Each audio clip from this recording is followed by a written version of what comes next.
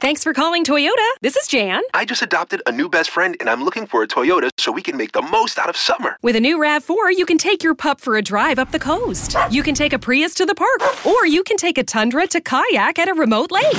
One problem, Jan. Oh? My new best friend's a cat. Your summer starts here, but it all ends June 3rd. Toyota, let's go places. Dealer inventory may vary. See your participating Toyota dealer for details. Visit your Front Range Toyota stores today. Toyota, let's go places. We're driven by the search for better. But when it comes to hiring, the best way to search for a candidate isn't to search at all. Don't search, match with Indeed. Indeed is your matching and hiring platform with over 350 million global monthly visitors, according to Indeed data, and a matching engine that helps you find quality candidates fast. Leveraging over 140 million qualifications and preferences every day, Indeed's matching engine is constantly learning from your preferences. Join more than 3.5 million businesses worldwide that use Indeed to hire great talent fast. And listeners of this show will get a $75 sponsored job credit to get your jobs more visibility at Indeed.com/Blue Wire. Just go to Indeed.com/Blue Wire right now and support our show by saying you heard about Indeed on this podcast.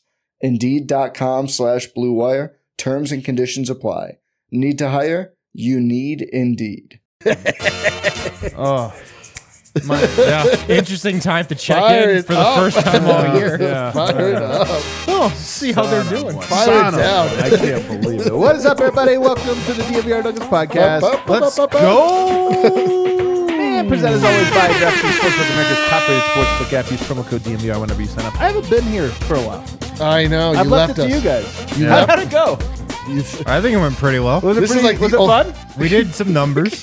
This is the ultimate. Adam always describes me as like a fun-time uncle. Yeah. This is the worst stretch of the season. Adam's like, just the arena. Yeah. I found out some interesting stuff about. I was talking to Calvin. Yeah, it was good, man. we're just taking shots. He's Yeah. like, oh, is the kid's tired? Well, I'm off. I'm gonna go to bed. Yeah, I wasn't even online half the time. Fun-time uncle. Oh, must Adam. be nice. What were people like online? Were they pretty chill? You know what it You is? know how online is. Harrison, you know what this is? What's up? It's that goddamn $2 bill. We called it immediately. Oh, no. Is that still up there? Yes, it's hidden underneath. Oh, no. We have to can't take do that this. down. We can't do this. We have to Are take that really? down. Should I go take it down right now? We're not gonna get rid of it, but it can't be on set. Like I think until I need to go take it down right now. exorcism. Listen. I can't believe we're It's doing the greatest this. piece Somebody of- gave us a really cool. It's the a really greatest cool piece gift. of sports memorabilia I've ever Yeah. seen. Unfortunately, it's cursed. What am So I if you supposed to don't do? know what we're talking about, somebody gave us a Will Barton signed $2 bill. Yeah, dude. A Will Barton, and since then, It's been a disaster. I hate that we have to take this down. Are you going to the camera to show him there? You're never going to be able to get that. Yeah, dude. Kale, show yourself and the bill at the same time. This is The why, Will Barton themed. This is why sports are so fun and our show is so fun. This doesn't mean anything. I had to do that. But it means everything. But doesn't it? But doesn't it mean everything? Doesn't It it? might mean everything. I don't know. We're going to go over guys, we're going to talk about it. I haven't been able to share my perspective on last night's game. Went back and watched it late last night. I'm kind of excited to bounce some ideas off of you guys from it. And by you guys, I of course mean the lovely D-line.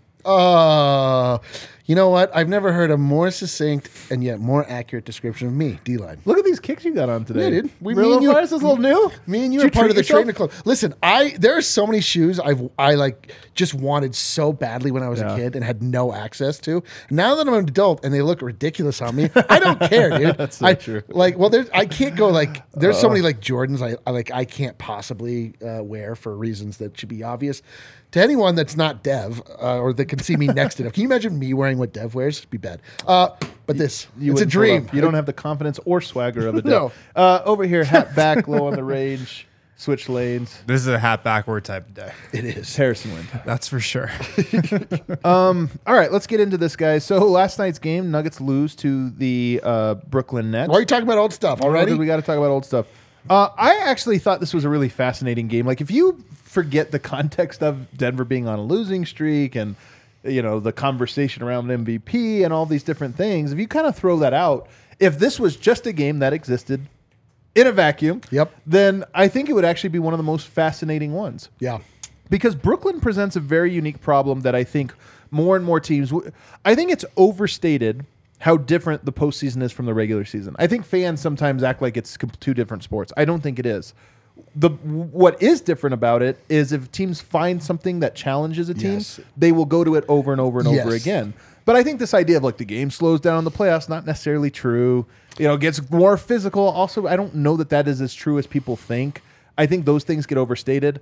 But Brooklyn Nets are a team comprised almost solely of wings.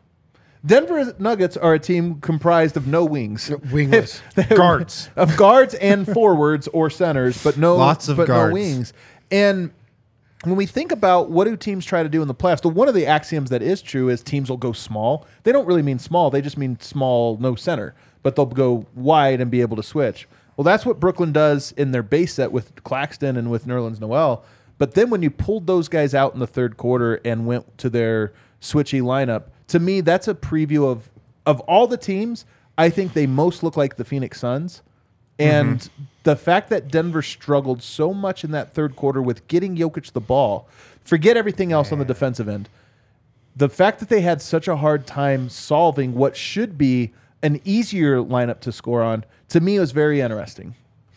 Well, yeah, and they should be able to solve it because they should know it's coming. Yeah, of course. Yeah. Ever since the 76ers game, like that should have been a red alert to the Nuggets that this is how teams are going to try to guard Nikola Jokic. And this is how teams are going to try to guard him in the playoffs. Like we saw Toronto do it. We saw Brooklyn do it last night. And they've got to find a way to counteract it. They got to find a way to get him the ball. And they got to be ready for it. Like now it looks like they're still not ready for it. And that is concerning because it's the only way to slow down the Nuggets starters. It's the only way to limit Denver's offense with Nikola Jokic on the floor. And by the way, it wasn't even that limiting. It's one of the things is when you go small, if your defense doesn't get worse, maybe your offense gets better. And that's what happened. Like Denver still scored. In that third quarter, they had a lot of turnovers. And then there's some other things that happened. But Denver still scored at a great rate last night in that game. Yeah, I just noticed it most in the third quarter, though. Like I noticed it most in the third. The third quarter. And then the Nuggets only scored 18 points in the third. And Nikola Jokic played the entire quarter. Yeah, the third quarter is a Shakespearean tragedy. I am glad that we're starting. The difference between the postseason and the regular season is that you have an opportunity to use tactics and to change and to find the weak spot. And so we were talking about this just a little bit last night, like the idea that the Nuggets are seeing the same kinds of tactics being used against them this far out from the playoffs is actually a good thing. I so strongly agree. They get to see how they do it. They get to see it. They get to figure out, like, okay, how do we counteract this? We're definitely going to see this. We need to make sure we do X, Y, and Z, or we at least have.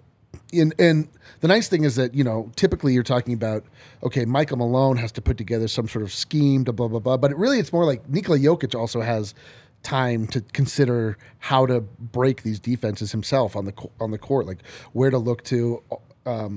So I love that they have time. It's miserable right now. I mean, this has been the Michael Malone experience for the Denver Nuggets, is that some new wrinkle is thrown out and there's just like absolutely no ability. We talked about it on the show for a week. No ability to respond in what feels like a timely manner, but always the right answer comes. Mercifully, we have time. So I actually feel okay. I mean, this is just, we're in the moment. This feels like terrible and it's garbage, but it's literally 3 games and we're spoiled. We're terrible fans now. What happened to us? We used to be beautiful. I mean, I'm with you on the broader picture, and like I've taken some flack on it in what little I've been on social media over the last week, because it's fun been time kind of uncle over You here. made it very clear you've managed to stay off of social media. But one of the things I see people saying is like, you. Adam, you're not we're supposed to believe this is no big deal. And I'm kind of that opinion. Yeah.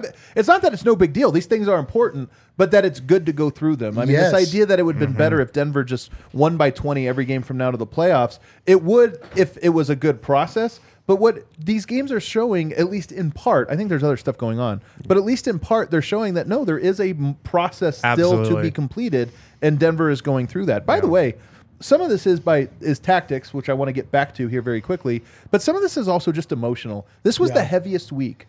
It was This is the heaviest, I think, regular season week of the Jokic era in terms of the pressure got real, I think, for the first time last week. And what I mean by that is, I'm not trying to sound like a hot take artist, but over the last few years, the stakes haven't been that high. Murray's been out. it feels like this is a year where if it's a disaster postseason, Michael Malone could be fired. I never really thought about those things. Yep. But now you're kind of confronted with Yes. teams that don't get over the hump. And I'm not saying there's like a bar, you have to get to the Western Conference, you have to get to this. I'm just saying if Denver flames out and plays really poorly in the playoffs and loses in a fashion that makes you think they were not at all close to being where they need to be, then there could be trades of players you didn't expect to be traded. There could be a coaching change. And most important of all, the narrative around the team will become so heavy next year because then the onus switches squarely onto, well, these guys have never proven they can get over or what have you. And those things I think are fair. And this week, to me, the tactic stuff is important. This is interesting. This was a preview of how much pressure is going to be on these guys 4 or 5 weeks from now. Yeah. And I think that, to me, as much as anything, is a good thing for them to go to, a reminder that, people are going to be talking and overanalyzing every micro thing that happens. Be ready for it. Yeah, I mean, it's right. Like, welcome to being a real team. Yep. Like, welcome to being a real championship contending team with a back-to-back MVP, with a great roster that is expected to compete for a championship. Like, this is what should be coming. These are the expectations they should have. Yeah. Like, there are no excuses this year. Last year, everybody knew last year was just a gap year. Purgatory. Yeah, it was a gap year. We were in purgatory. Like, now they're being judged like a championship contender should. This playoff run counts for 3. And what I mean by that is the last 2 don't count. Yeah. So now if Denver made it to the second round each of the last 2 years, and then this year made it to the second round, we would be, there's a cap on this team. It's the second round or first or whatever.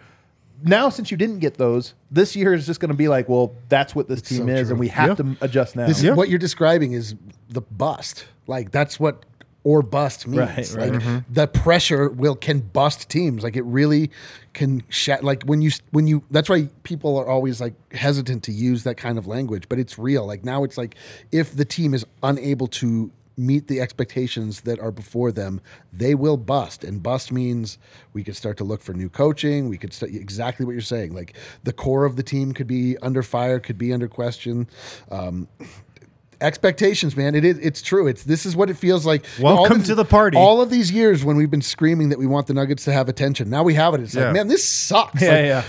Stop talking about us. Like, every day we just be like, oh, another day. Jokic not on First Take. They don't talk about him. It's like, keep Jokic's name out your mouth. What are you talking about him so much for? The guy that stood out to me in a very negative way on rewatch that didn't necessarily in the first time around was Aaron Gordon. Especially in that third quarter. I mean, let's be clear here. I thought Denver had a good first, second, and fourth quarter. They had a really bad bench stint the first time around. Yep. It was really bad. Yes. But the starters in the first, second, and fourth quarter were very good. That third quarter was horrible, especially from the starters and the Jokic minutes.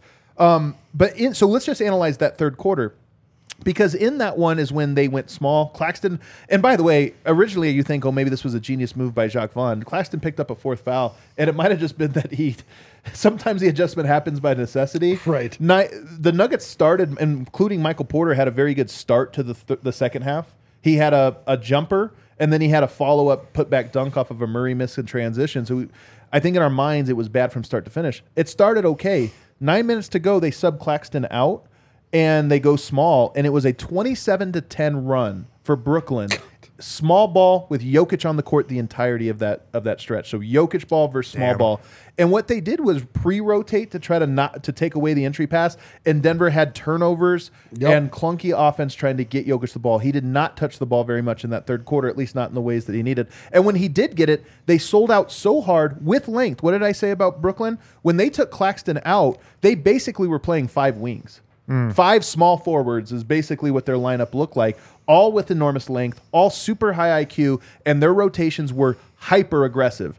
And some of the things that need to happen, other players need to be able to take advantage. I thought Jamal Murray did a bad job of attacking 4-on-3. He needs to be a better player at doing that, but he came out of the game after that third quarter, so maybe he was feeling so rough he couldn't do it. But Aaron Gordon, I thought, missed the read over and over again. And in the postgame, Nikola Jokic, I asked him, what is it the team has to do in those lineups? And he said, usually we're a lot better at reading things quick. If the team compromises like that, there's different reads.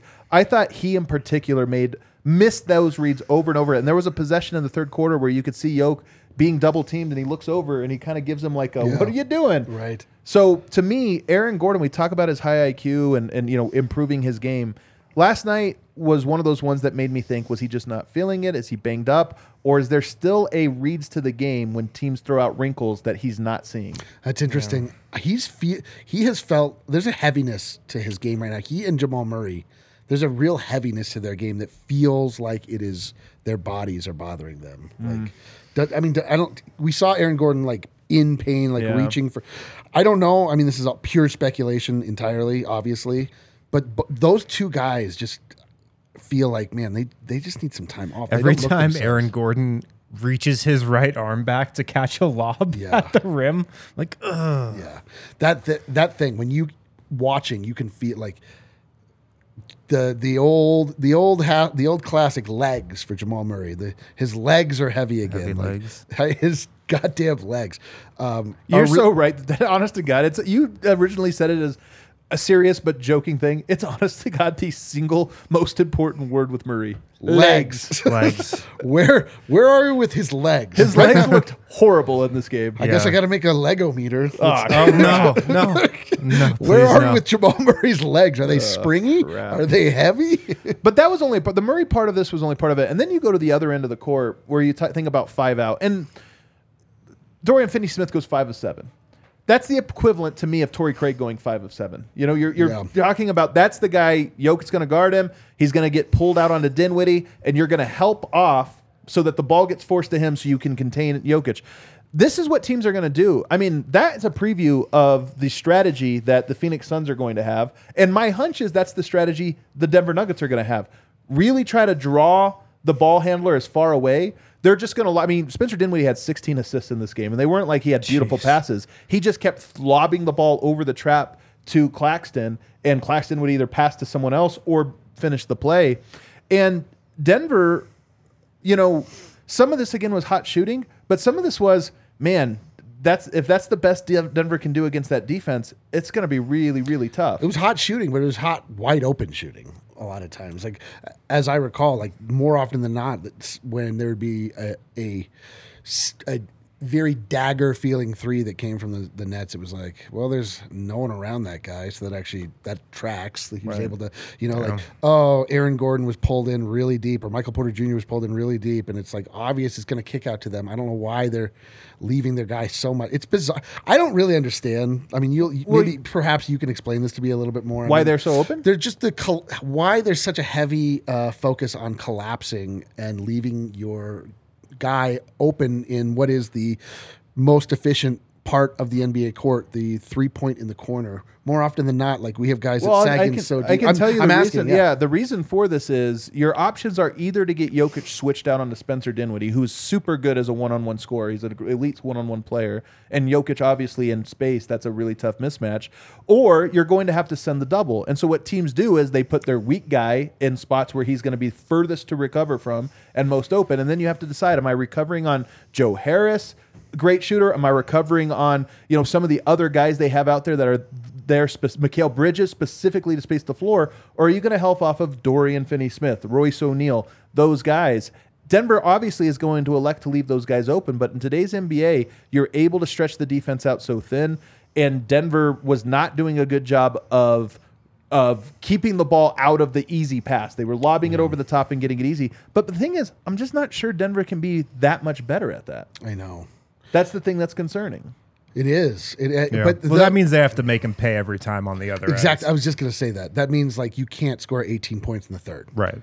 They still only lost by 2 points, and they had the winning shot on the fingertips of the two-time MVP's hands. And so, Denver dominated a lot of the numbers that typically point to who wins. Rebounds, 20 more rebounds. That's huge. The 3-point battle wasn't that different for a team that goes big to small. So you're right that to me that's what the lesson is. It's as weird as it sounds. Is Denver's defense in today's NBA?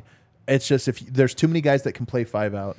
I just talked about this on another show. I think that'll come out later here. I hopped on Lowe's show today. He's going to do another Nuggets one. Okay. I know. There's no way to say it. But one of the things I talked about was 5, 6, 7 years ago, hitting a guy on the roll. There was like 4 guys that were good. Draymond was great at it. Jokic is great at it. I feel like the NBA has done this so much over the last 5 years that now there's a lot more play. Like Nick Claxton is pretty good at this, catching on the roll and either finishing or making one dribble. There's just the NBA is more talented at doing this that defense now becomes even more compromised. 5-out sucks. Yeah. Yeah, sucks. and just kind of thinking about it, like the Suns can do that with Kevin Durant. The Clippers are They can do probably it with going to do Ayton, that. by the way. Ayton's pretty good at that. Ayton, yeah. The Mavs. Like, there's just a lot of teams in the West. Obviously, the Warriors. Yeah. Here's my last thing, though, I will say about this. And I know this is a weird silver linings, like a really weird one. Mikal Bridges, Cam Johnson's really good. Mikal Bridges is phenomenal. He's an unbelievable basketball player. The Suns losing them. Yes, they got Kevin Durant. That's a great player. I mean, it's worth it. Mikal Bridges, to me, kind of demonstrates what made the Suns so hard. He can guard every type of player. Yeah. He can guard Michael Porter Jr. and Jamal Murray and KCP, and sometimes all on the same possession. And them losing him, I still look at that and go, I'm so glad we don't have to play him in the playoffs. I know, man. It's true. He when you look at him, it's like I was looking at him and thinking about how like Michael Phelps just came up in the office the other day. Michael Phelps is like literally built as the prototypical swimmer. He's got like the wide shoulders, the long torso, everything you'd be like. Yeah. Mikal Bridges like has the longest arms. He's My God. He's just like built to be a He's like a basketball spider, player. Yes. man. He's like He looks like a spider to me. Just like arms and legs that just can extend forever. yeah, he's just like has a perfect build for a basketball player. The modern NBA, the positionless basketball. He's long enough to cover a lot of different people. He has a great touch. Like it's funny that I always thought he was good too, but it is the thing where now he is the guy in Brooklyn. You really start to understand like just how good he can be. Yeah. So it's a His little step backs and stuff. His one-on-one 3-point shooting was like, man, this guy's tough. Let's take a break because I didn't get to what is to me the most frustrating story, and that is that Michael Porter Jr. got benched last night, and to me it's a big deal. Oh, cool. We're Let's gonna talk get about it. Let's go. Let's get into some concern level stuff here on the other side. Guys, when you get hurt, Backus and Shanker is here to help. Give them a call today, 222-2222. They got the easiest number to remember. To set up a consultation, Backus and Shanker wins for Colorado families. They've been helping those who are seriously injured in Colorado for more than 25 years. And the thing about Backus and Shanker, you don't pay them any money until they win your case. No upfront fees, no fees while they're working on your case. They've won over $1 billion for clients. Give them a call today, 222-2222, Backus and Shanker. They help with all kinds of injury cases where you weren't at fault. Car accidents, motorcycle, rideshare, pedestrians, trucks. They even help you if you're injured at work. If you have a case, give them a call for free. Backus and Shanker wins. Also, at Shady Rays, they've got this great deal going on exclusively for DNVR listeners. Shady Rays is giving out their best deal of the new year. Go to shadyrays.com, use the code DNVR, or visit them in store. They're right here, Park Meadows Mall. 50% off 2 or more pairs of polarized sunglasses. They've got awesome shades. They've got ski goggles. They've got tons of other stuff at Shady Rays. This is just for DNVR listeners. 50% off 2 or more pairs of polarized sunglasses. Use the code DNVR online, shadyrays.com, or in store. Yeah, and if you want a real life demonstration of how great Shady Rays are, you just need to anytime that's about 5 or 6 minutes before I need to be here, you can catch me on my scooter, hurriedly racing towards the studio, wearing some Shady Rays because they block the wind out of my eyes. Great for scooter riding. I bought a scooter that goes a little faster than the normal scooter. I don't like the wind whipping in my eyeballs. See, that's a humble brag right there. Oh yeah, My dude. scooter's a little faster than most dude. scooters. Oh, listen, most adult men get lost in things like cars or things scooter, that have actual, Scootering around. It is scooter season. I took mine out for the first time the other day. bro, I look incredible. You have a scooter also? Oh, I've got a scooter, bro. Wait, is this I just go, the thing? Everybody has their own scooter Gang. now? I go Gang. birding on my scooter. It's the best thing in the world. You do not. I swear to God, I do. It's the best. You can get so much ground. I cover miles on my scooter, man. I can get to all these different meadows. Where are you going, Adam? Oh, just birding on the so scooter. True. I'm telling you, it's the best. I got my little backpack that I take. It's got my Do we call it like With the back. Oh my God. That's like the closest you'll ever be to living real life Pokemon. You know, going around just got to collect them all. It is. Birds It on a is. scooter. That's exactly. It's like a 7-year-old. I'm proud. That's actually right. That's actually right. So let's talk about this. Last night, Michael Porter Jr. goes to the bench relatively early in that third quarter, and then doesn't come back in until 26 seconds left. He was 23 points, I think 9 of 12 shooting, 23 points in 23 minutes. He made a couple of bad turnovers. 2 in a row. Two straight possessions. 2 in a row. When I went back and watched the third quarter, you know, I want to see, what did I miss? How much of this was on him? I did not feel that it was any more on him than it was on any other player. And I didn't feel that, and they happened 2 in a row, but there were turnovers that were actually even louder than that happened over that entire stretch, where you look at and you say, if I'm just going off of how damning or damaging were the turnovers and how just like you're not trying or you're not focused or whatever, they just did not stick out to me. And here's why it's important to me. Michael Porter Jr. is the guy that I think has sacrificed as much as anybody on the roster in terms of, you know, he has a huge contract. I'm not trying to take that away from him. But I think that he is a guy that we all feel in other circumstances is probably taking 4 or 5 more shots a game. He's a good scorer, this or that. The fact that he's bought in all year and done all these things, and then more important than any of this, the fact that this is a strategy that they are almost certain to see in the playoffs, and that Michael Malone went away from it so deliberately, to me, it makes me sit back and think, does Michael Malone trust Michael Porter Jr.? And last night went a long way towards me going, I don't think he does. I don't think he does. The fact that he was scoring at the level that he was, the fact that Denver had so many guys playing poorly and he was the odd man out. And by the way, Bruce Brown, Reggie Jackson, they had some egregious turnovers that were, to me, as bad, if not worse. So to me, I don't know if it was an oversight. I don't know if it was a mistake. After the game, Michael Malone didn't have a thing. Yeah, sometimes he'll be like, you know what, we weren't getting stops and I need this or that. It wasn't even that. Yeah, it was such a non-answer. It was such a non-answer that part of me thinks he forgot. Yeah. Like, honestly. And then part of me, and this is the thing that's most scary, this is my actual read on Michael Malone. It's not just in this moment. It's the broader context of coaching him. I think he's very principled in that I think he has a vision and a view of how the game ought to be played. It sometimes blinds him from what's actually happening in a moment. I don't think he's a good in-game adjuster. And I think part of that is because he has a notion of what should happen, and then he judges a game based on how it fits that notion. Last night was an example of it. I need my defensive players out there. Michael Porter Jr., when he was on the court last night, 114 defensive rating. I think that was second best of everybody on the court. Yeah. But it didn't fit the idea of, I need defenders. Where are they at? Yeah. I rewatched the third quarter too, and I agree. I mean, he didn't stand out as like a guy who was playing bad defense. Those 2 turnovers were really bad, though. And they were in a row, so maybe they were right in a row. Worse? One of them led right to a transition bucket for Brooklyn. And like he was getting switched on to Spencer Dinwiddie throughout that quarter. That's what Brooklyn was trying to do. And Spencer Dinwiddie was scoring. I thought it was pretty good defense by MPJ on both of those switches. Right. Dinwiddie honestly hit some tough shots. Like a 14-foot floater. That you're good with giving up. But yeah, I mean, MPJ not getting back into that game I thought was bullshit. And if I'm Michael Porter, I'd be pissed. Like, I'd be pissed about that based on how I played in that first half, but also just like you talked about, what I've given this season. Like, this has been, I think, one of the best storylines of this Nugget season. Maybe the best storyline. Yeah, Michael Porter Jr. buying in and becoming a complete player. Michael Malone even said this a week ago, that Michael Porter has done everything that the Nuggets have asked of him.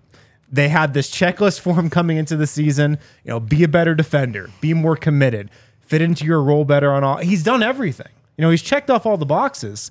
And now just like to not trust him at the end of a game, to not go back to him. And I actually have a read on why he might not have gotten back into the game, just because of the lineup that was out there. But if I'm Michael Porter, I'd be pissed. Absolutely. But what's funny about the lineup that was out, because that was one of the things he said, well, the lineup had it going or whatever.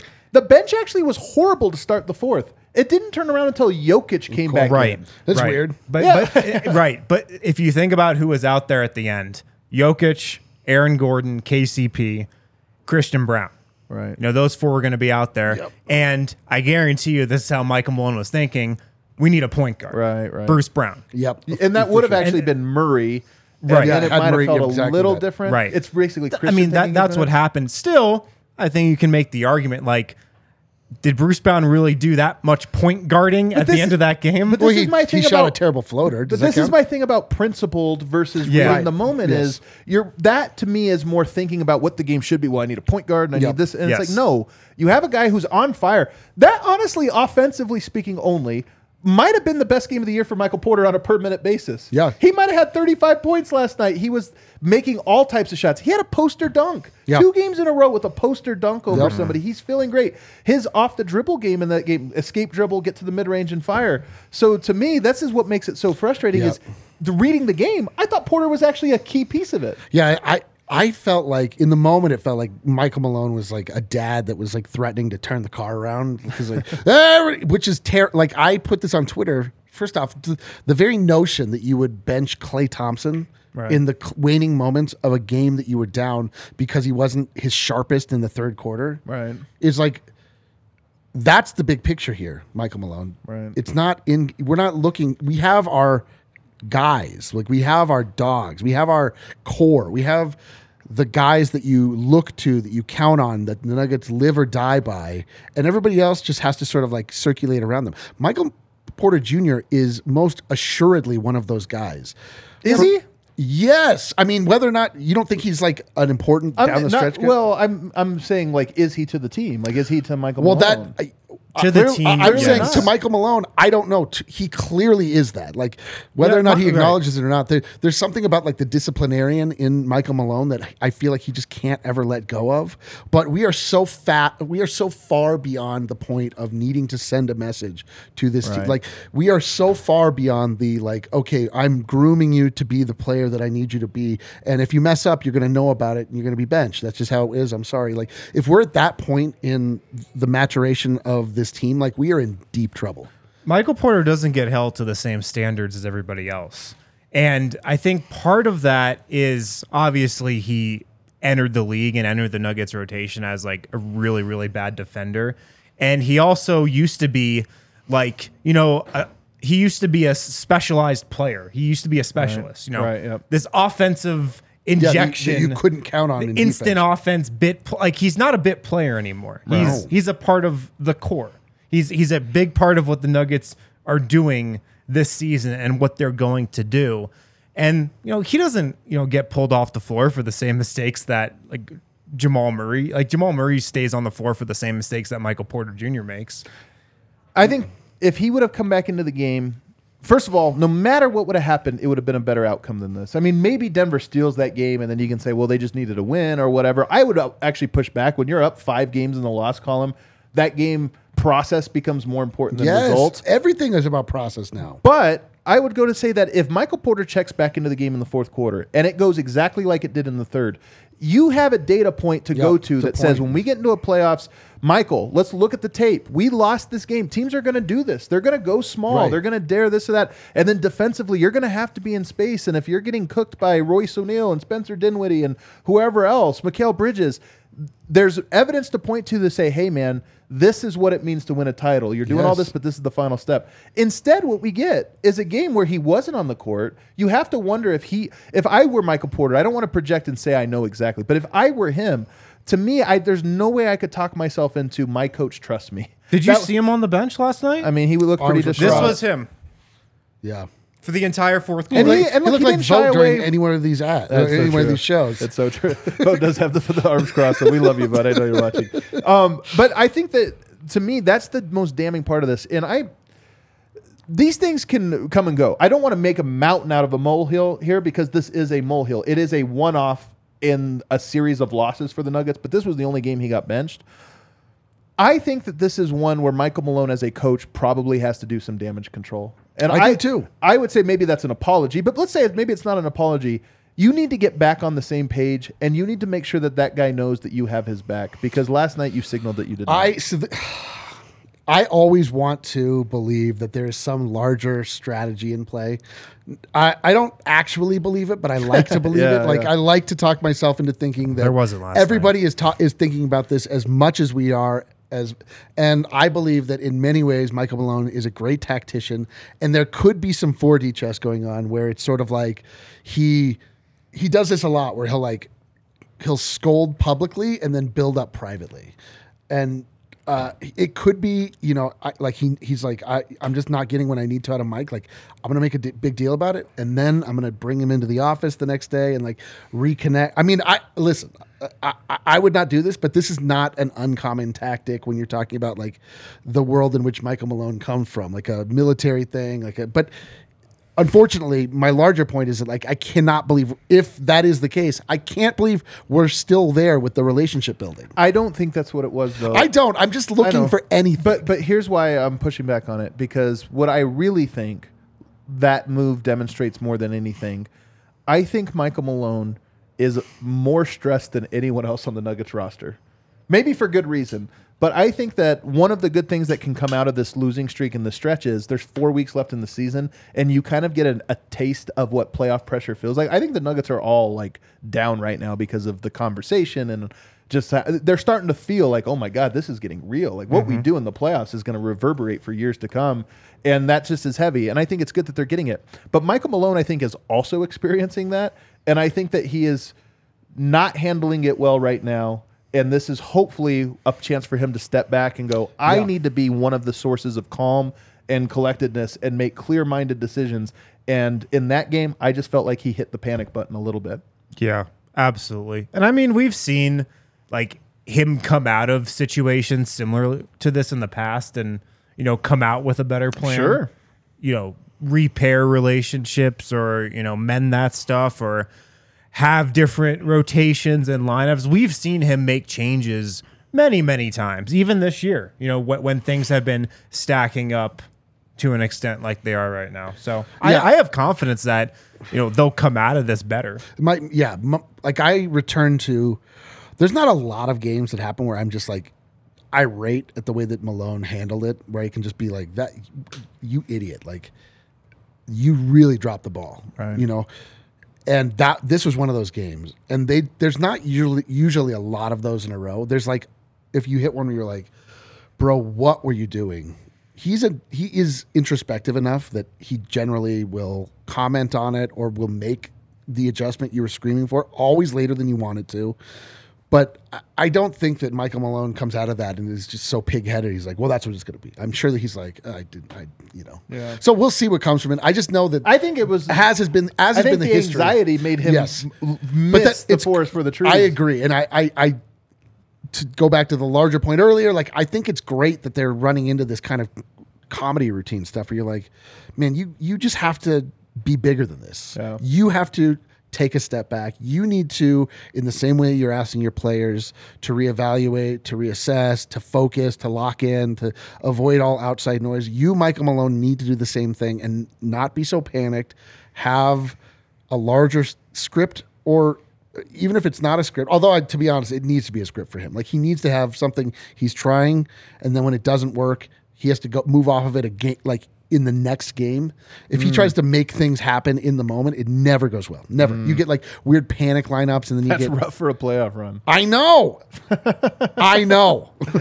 Malone just has to keep his calm while also understanding that he could be out of a job in 6 weeks. But generally speaking, once it's the pressure's big, man. Yeah. Generally speaking, once it's figured out, then they're good. Like he's got it covered. Yeah. So we'll see. All right, let's take another break. On the other side, I want to talk about a series of things, and we're going to rank them. We have some numbers 1 through 10 on a level of how concerned we are. Jive Hive is a virtual dispensary on wheels. Visit them, jivehive.com, to schedule a delivery. Jivehive.com, they serve a bunch of areas in Colorado: Aurora, Greenwood Village, Monument, Fountain, various areas of El Paso County. Jivehive.com. Go to jivehive.com, get your order delivered in the same day, or schedule a delivery window. They'll pull up right to your house, your office, your bar, like wherever you want them to go, they will go. You can schedule it to coincide with the ending of the next Nuggets game. Yeah, I would recommend that. Jivehive.com, a virtual dispensary on wheels. Great pricing, super convenient, it's private, it's secure. Jivehive.com. Check them out today. Also at DraftKings Sportsbook, they've got the NBA No Sweat Same Game Parlay still going on every single day. Who's sweating? You're not. if you're using the no sweat same game parlay. I'm literally wearing a sweatshirt, not even sweating. It is so nice whenever I look in there and see I have a free bet, but it's also it's just a Really reminder, just a that reminder. I lost my Yeah. previous bet. Yeah. But you know what? No harm, no foul. Some people a fail give up and in this take. world, you know? Yeah. But register for that no sweat same game parlay. Opt in, place your bet. Hey, if you don't make your bet, if you don't get that green, it's all good. You get a free bet the next day. Use it on the next Nuggets game. Yeah, man. The no sweat same game parlay from DraftKings Sportsbook. Download the DraftKings Sportsbook app now. Sign up with code DNVR. New customers can bet $5 and get $200 in bonus bets instantly. Only at DraftKings Sportsbook, an official sports betting partner of the NBA. That's with code DNVR. Minimum age and eligibility restrictions apply. See show notes for details. Per Mike Singer, Jamal Murray is listed as questionable for tomorrow. Let me, in parentheses, legs. Legs.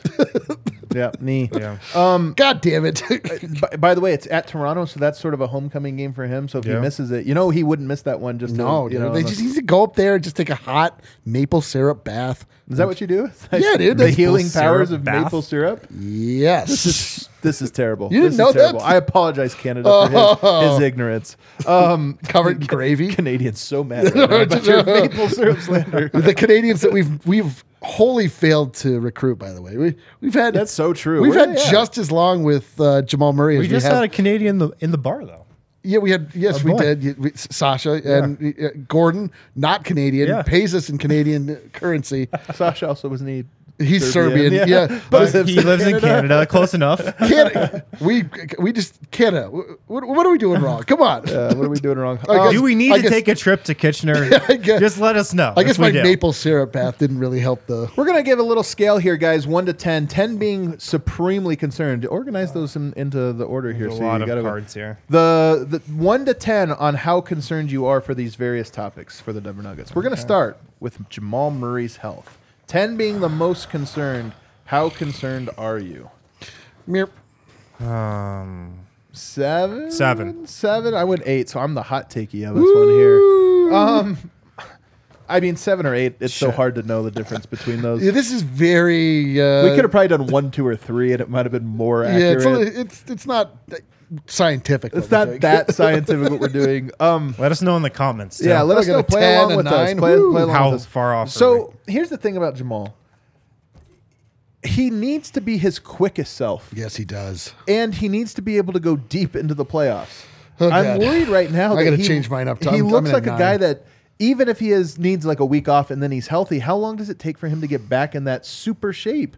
That's the thing that is always worried me about Jamal is I just feel like you can tell the difference between, man, that guy is lean, he's quick, he's got so much stamina, and the one that's like, he seems like he's laboring a little bit. We're at the laboring one right now, and even if he does get healthy, there's 4 weeks. Is he going to be in prime time shape by the time you get to that first round? I'm No. concerned. Probably not. You say no? I'm saying it why, as in why would he be? oh, because it's the playoffs. I mean, he's labored through an entire season so far. This has been my thing all year. They've been playing him too much the entire season, man. From game one, they were playing him too much. It was obvious, like, to me. But I think the thing you do have to always think about with Jamal is that he's a big game player, and I just have this inherent confidence in him to always show up in the big moments. And even if he's playing through something, it's not going to seem, at least I think, like he's playing through something in the playoffs, like it seems like he's playing through something in the regular season. He just elevates himself above things in big games. Are you saying- and I feel like we have to trust him to just come through from that perspective. Are you saying a game against the Spurs on the road is not big time basketball? No. That's mine. All right, well, fine. No. Yeah, it's true. He He does, can overcome stuff in those big time but moments. I'm clear. But I agree with that. But I also am watching him move, and it's not great right now. And it keeps vacillating between good and not good, good and not good. And we've gotten maybe I'll have to check the barometer, but it's not hit the highest Right. point very often. It certainly didn't stay there for that long. So I just the thing about Jamal is that he's not consistent. It's all about the consistency. It just is. That's just it. Jamal Might be who he is. Jamal is an inconsistent player. Like, for whatever reason, his body betrays him more than you would expect, and he is affected by it, as we all would be. I hate that we're having these conversations. We obviously are going to. I mean, we just wanted, as soon as he came back, for it to just be light back on. He is Bubble Murray. It's unrealistic. It's historically been unrealistic for a player to come back from an injury like his to be able to give you even like 80% of what he was able to give you the previous year before the injury. So we're just seeing what that looks like. And you're right, Harrison. He shouldn't play as much as he plays. We're not, playing him in back-to-backs this season is crazy. It's crazy that they did that. I was probably on the other side of it more, like thinking that they should try to get him to build up his, stamina and get stronger, but he just keeps breaking down. So I don't know. It's frustrating. Let's get to another player's health. Aaron Gordon. Aaron Gordon's health. 5 for me. I'm less concerned about this. Yeah, I'm a total 5. I'm even lower. Is 5 the lowest we have? I think there's lower ones in there. I don't think have you a have full 1 set. through 10. Oh, I just have first. First. Yeah, I'll tell you. First could mean. Well, 10. I thought maybe these were for 2 different segments. That's just a number. You're not at all concerned. I mean, here's the thing about Aaron Gordon. He was the Nuggets' second best player for like 3 months. Yeah. And since then, he's been good, but he's kind of in a rut. My thing with Gordon is that he doesn't have a history of this. Yeah, that's true. He's just hurt now. Yeah, I think and you're right. he doesn't have like a structural issue. He has a soft tissue issue. But it's been a long Tissue time. issue. I mean, it's been there's 4 had weeks the left in rib the season, contusion. and No, I hasn't know. been more Structural. than 4 weeks. But it's not like his knee or it's not like his core. It's like getting punched stuff versus having like deep strains. Something's up with and his stuff. shoulder. It's I true. wonder It's what true. his 3-point splits have been throughout the year, because I think teams are going to leave him open in the playoffs. His 2-point shot's been pretty good recently, I feel like. Yeah. I'm going to look at He's just not been as strong going to the rim. He's not been slashing. He's not been finishing. He's not been dunking. He's not been a beast in the middle like he has been during his best stints. We might be onto a trend here, because 53% in November, 68% in December, 58% in that's a free throw. Hold on, I'm wrong. 53, 37, 39. So 37 or above in the first 3 months, 33 in February, 29 in March.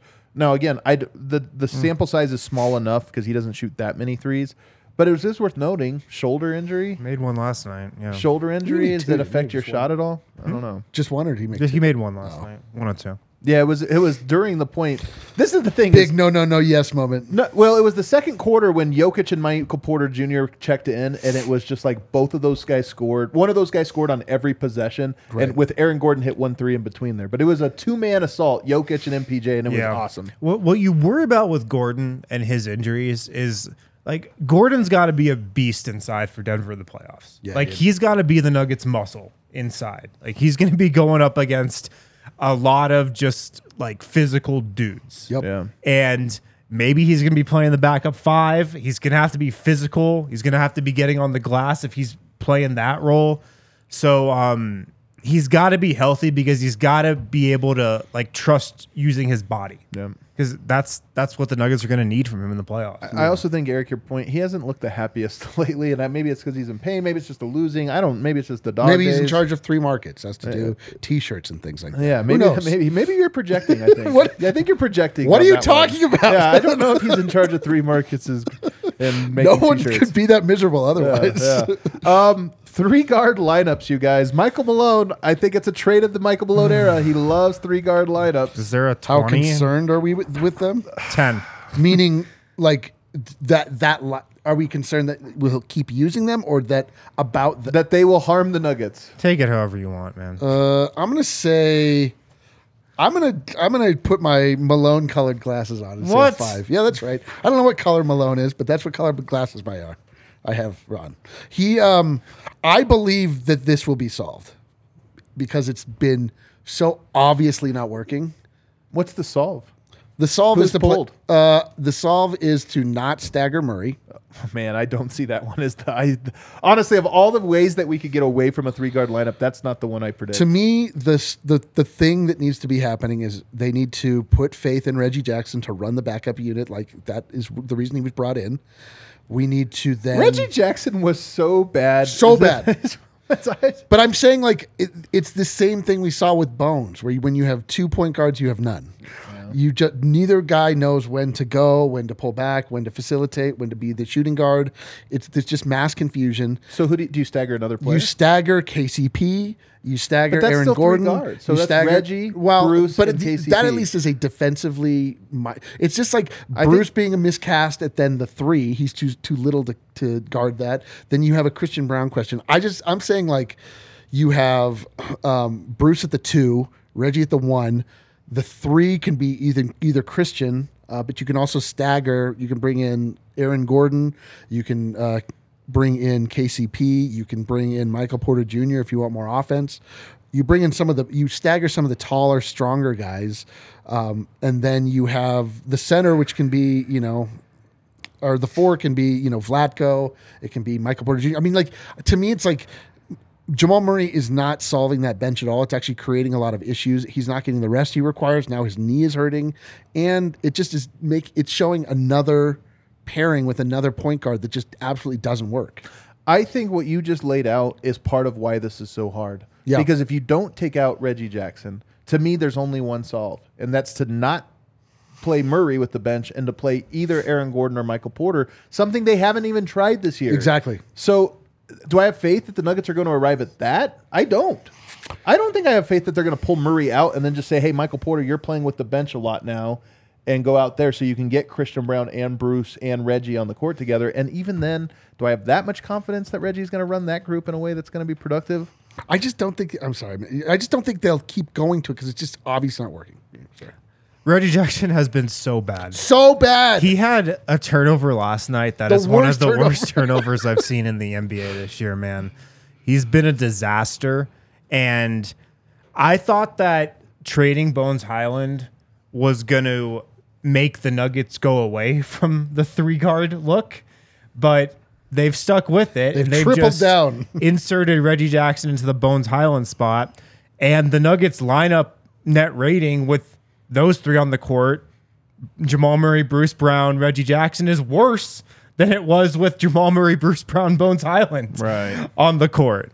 I thought that move was supposed to lead to more Christian Brown minutes. It somehow led to less. And I never want to see those 3 guards on the court together again. This is another thing about principle versus what are you actually seeing. And principle is, well, we got a point guard, and now we need a point guard on the court, so let's put it on the court. And analyzing it would be, wow, what an absolute disaster every single game has been -1. The larger principle is what he always says. He's like, he either wants one of Jokic or Murray on the court at any given time. It's another principle. That's a principle that we are operating under, Might but not it's be. a poor principle. It's not proving to work. For whatever reason, Jamal Murray shrinks so mightily when he's on that second unit. It is so confusing, but it's just clearly not. I mean, I guess that he views them as his time off minutes, even though he's on the court, his on-off time. I don't know, but it's not working. Last couple ones. Let's go rapid fire here. Nuggets' ability to attack small ball. Ready for the I'd reveal? say 3. I think 6. I am very confident they will solve this issue. Do you want to know why I'm a little concerned about it? Where are you at, Eric? I'm kind of it takes you 6 forever. All right, there you go. What do you 6. did not- I'm just saying. You've got put That's them in a order. blanket You put them in that's a order. principle. You put That's 1 through not- 10, and you just sort through it. I had to make a decision. So the reason I think that Denver actually, in a weird way, doesn't know how to play without Jokic. You think? Well, I'm not. I mean, when he's on the court, like the team trying to double him, and Denver not being Okay. able to say, maybe we don't need to Right, just like trying to feed him the ball for 10 seconds in a row. waste Yeah, the yeah. entire goddamn Right, possession, just like looking at it like, oh man, it's too hard to sneak a pass in. Maybe attack 4-on-3. Yeah. You've got, and this is why Murray was so frustrated. Look, he was hurt. He ended up not coming back in the game, so maybe he was just too banged up. But Legs. KCP, Michael Porter Jr., 2 of the best floor spacers in the NBA, 2 guys on Jokic. You're basically attacking 2-on-1 with you and Aaron Gordon. Like the fact that you couldn't punish that last night, I am a little concerned about that just because I think Denver's going to see a lot of it in the playoffs. I think a lot of teams are going to say, what happens when we take away the post entry or elbow entry to Yoke? I'm concerned, no doubt. I'm concerned right now. I think this is something they'll figure out, mostly because I think Jokic will figure it out. All right. I think he'll crack the code, and maybe he can grab the whiteboard and tell everybody what to do again. One good thing here, they play a bunch of teams coming up on the road that play this exact style. Toronto, nothing but wings. Brooklyn again, another chance. Yeah. So I think that Denver's going to get a little bit of practice here on this road trip, should they choose to use it. Yeah. And if Murray's not available, I think it would suck because I think you need to have him out there for it. But we'll see what happens. Yeah, they will see it enough and get enough experience against it where they absolutely should not be flummoxed or like rattled at all if they see it in the playoffs. It's like when you watch your team play and like suddenly a zone comes up and they have like no. It's as though they've never seen it before. It's bizarre, but we've seen the hallmark of the Jokic-led team is that at a certain point, like Draymond Green's going to beat you until he figures it out, and then it's barbecue chicken. Let's take a break, one mini break here. On the other side, let's look at this tiniest break. On the other side, we're going to look at the 5 games on the road trip and say, what is a successful road trip here? Guys, Backus and Schenker, they win for Colorado families. They've been helping those who are seriously injured in Colorado for more than 25 years. You don't pay them any money until they win your case. No upfront fees to speak with them about your case. No fees while they work on your case. They've won over $1 billion for their clients, and they have neighborhood offices in Denver, Aurora, Englewood, and Fort Collins. Give them a call, 222-2222. Just mash the 2 button. Yeah, dude. You'll get through to either Backus or Schenker. Yeah, it'll be just pretend you're Jokic against an athletic big in the post. 222. Call them today to find out if you have a case where you weren't at fault. Car accidents, motorcycle, rideshare, pedestrians, trucks, even injuries at work. Call them today for free. I would point. So one comment I want to address. Somebody, I think I can't tell if that's Iroel or Illaroel, but Jamal is playing too much hero ball. I actually think this is true in that I think Murray has taken villain ball at this point. I think he has actually taken some shots that are well outside of the flow of the offense. The thing is he's the one guy that I think gets to do that because Denver needs it. So right now he's not making them, and when he misses them, he goes 5 of 17 or whatever he did the other night. But I will say that's a razor's edge. You take too many of those, and it really does kill the funk. And he is always right on that edge, and lately he hasn't been hitting. All right, road trip. Oh, we have 2 super chats. Can we get to those real quick? 3 super chats. Dylan says, I can't believe Dan and I cursed the Nuggets. Yeah, sorry, man. What happened? He gave us a $2 So bill. he gave us the $1. Yeah. Oh, man. Yeah. You didn't. Listen, it's not you. It's us. Yeah. It's not you also. It's also not It's not also you. not But us. it's you. Yeah, it's you. Landau says, we praised this team for the absence of ego, but last game made me think about Malone's ego. He didn't look like he's ready to reflect on his mistakes. Well, first of all, I agree. Guys reflecting on it. First of all, funny story. Where we sit, they block off your ability to go down into the tunnel for some reason. So sometimes After the game, because players have to come through or whatever, waiting to go down and then walk to the tunnel. Malone had already started his presser. Very it rare. was one of those. It happens maybe 2 or 3 times a year. Yeah. So it was a very quick post-game address with the team. And usually he just at the same time, and then you get there. Half of us are walking to the presser, and he'd already started. And I'm thinking, come on, dude. You don't even have a chance to walk down to the media scrum. You'd know that he was frustrated. Yeah. But so by the time he was answering those questions was so quick after the game, I don't think we should judge him on those comments. We judge him on the decision. I judge him on that. But this idea that he didn't reflect on it by after the game. He will. Well, usually if they have a practice contemplative. the next day or something, he usually is very reflective then. I hope he got with them on the flight. Man. Hey, man, my bad. I was freaking Michael out on the Malone- bench. yeah. Do you think over he there. sat with Michael Porter on the flight? He's like, dude, I was panicking on the sidelines. So I couldn't even I think see they watched anything. some Netflix He's together like, on the can I flight. level with you? I have no idea what I'm doing. I am so nervous. Did you see that sketch on I Think You Should Leave where somebody's like, "Oh, hey man," honking somebody in the parking lot. Don't you know how to drive? He puts it. He's like, I don't. I have no idea how any of this works. I'm terrified. That's Michael Malone. All right, what else? Flo says we should have kept Bones. Nope. Man, somebody I Definitely should want to not get in have, front. but- Yeah, I want to get in front of this. Somebody wrote me and said, "All I know is that the team lost their chemistry when Bones was traded. The locker room is clearly upset about this trade." I understand why you might think that. I'm going to tell you that is not the case. All we know is the locker room wanted him to be traded. Like, we know that. So, Just not MPJ. Just not MPJ. Yeah, not MPJ. Which makes maybe not. Look, man, this is why the Malone and those PJ two, yes, those two are kindred spirits in that they got the tough love. They got the tough love. They I think were the MPJ texted Bones yeah. They last came night in. and was like, they came in with like beautiful spirits, and Malone was like, Bro. "Bet I'm gonna break those." I'm going to break these guys. Definitely true. I mean, Christian Brown honestly is getting a little bit of it right now too. I think it's called being a rookie on Michael Malone's team. Like, deal with it. Yeah. Another one came in. All right, here we go.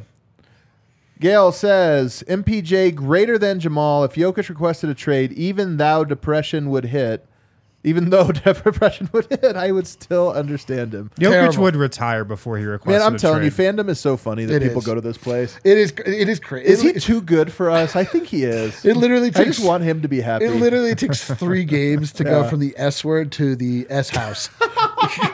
So true. We did go from up here to down. I know. Doing the show today, the ESPN show, I am sitting there, some of these going, Denver just had their best week of the season last week. Yeah. They beat Cleveland, the Clippers, and Memphis in a row. Jokic has been the player of the month every available month so far this year. But now we're like, it was all a lie. And they followed it up with one really bad week against games that don't matter. Dude, We're like, imagine we're holding the Larry O'B later. We're like, oh, God, remember that 3-game losing streak? Man, that sucked. They should have had fandom- this in November. Nobody would have known. GK, who I assume is George Karl, even though he's using pounds. Sneaky. Wow. Greg Popovich would have done the same with MPJ. Go with the flow of the game, not with the name. Man, but this is my point. Was that the flow of the game? Denver, again, I'm not trying to beat a dead horse here. MPJ, the Nuggets with MPJ on the court, 114 defensive rating. With him off, it was like 180. The numbers did not bear out that he was the guy that was getting cooked on defense. It just was not the case. And the numbers did bear out that he made almost every single shot he took, which Denver needed because in that third quarter, they gave up 37 points, but they also only scored 18. Yeah.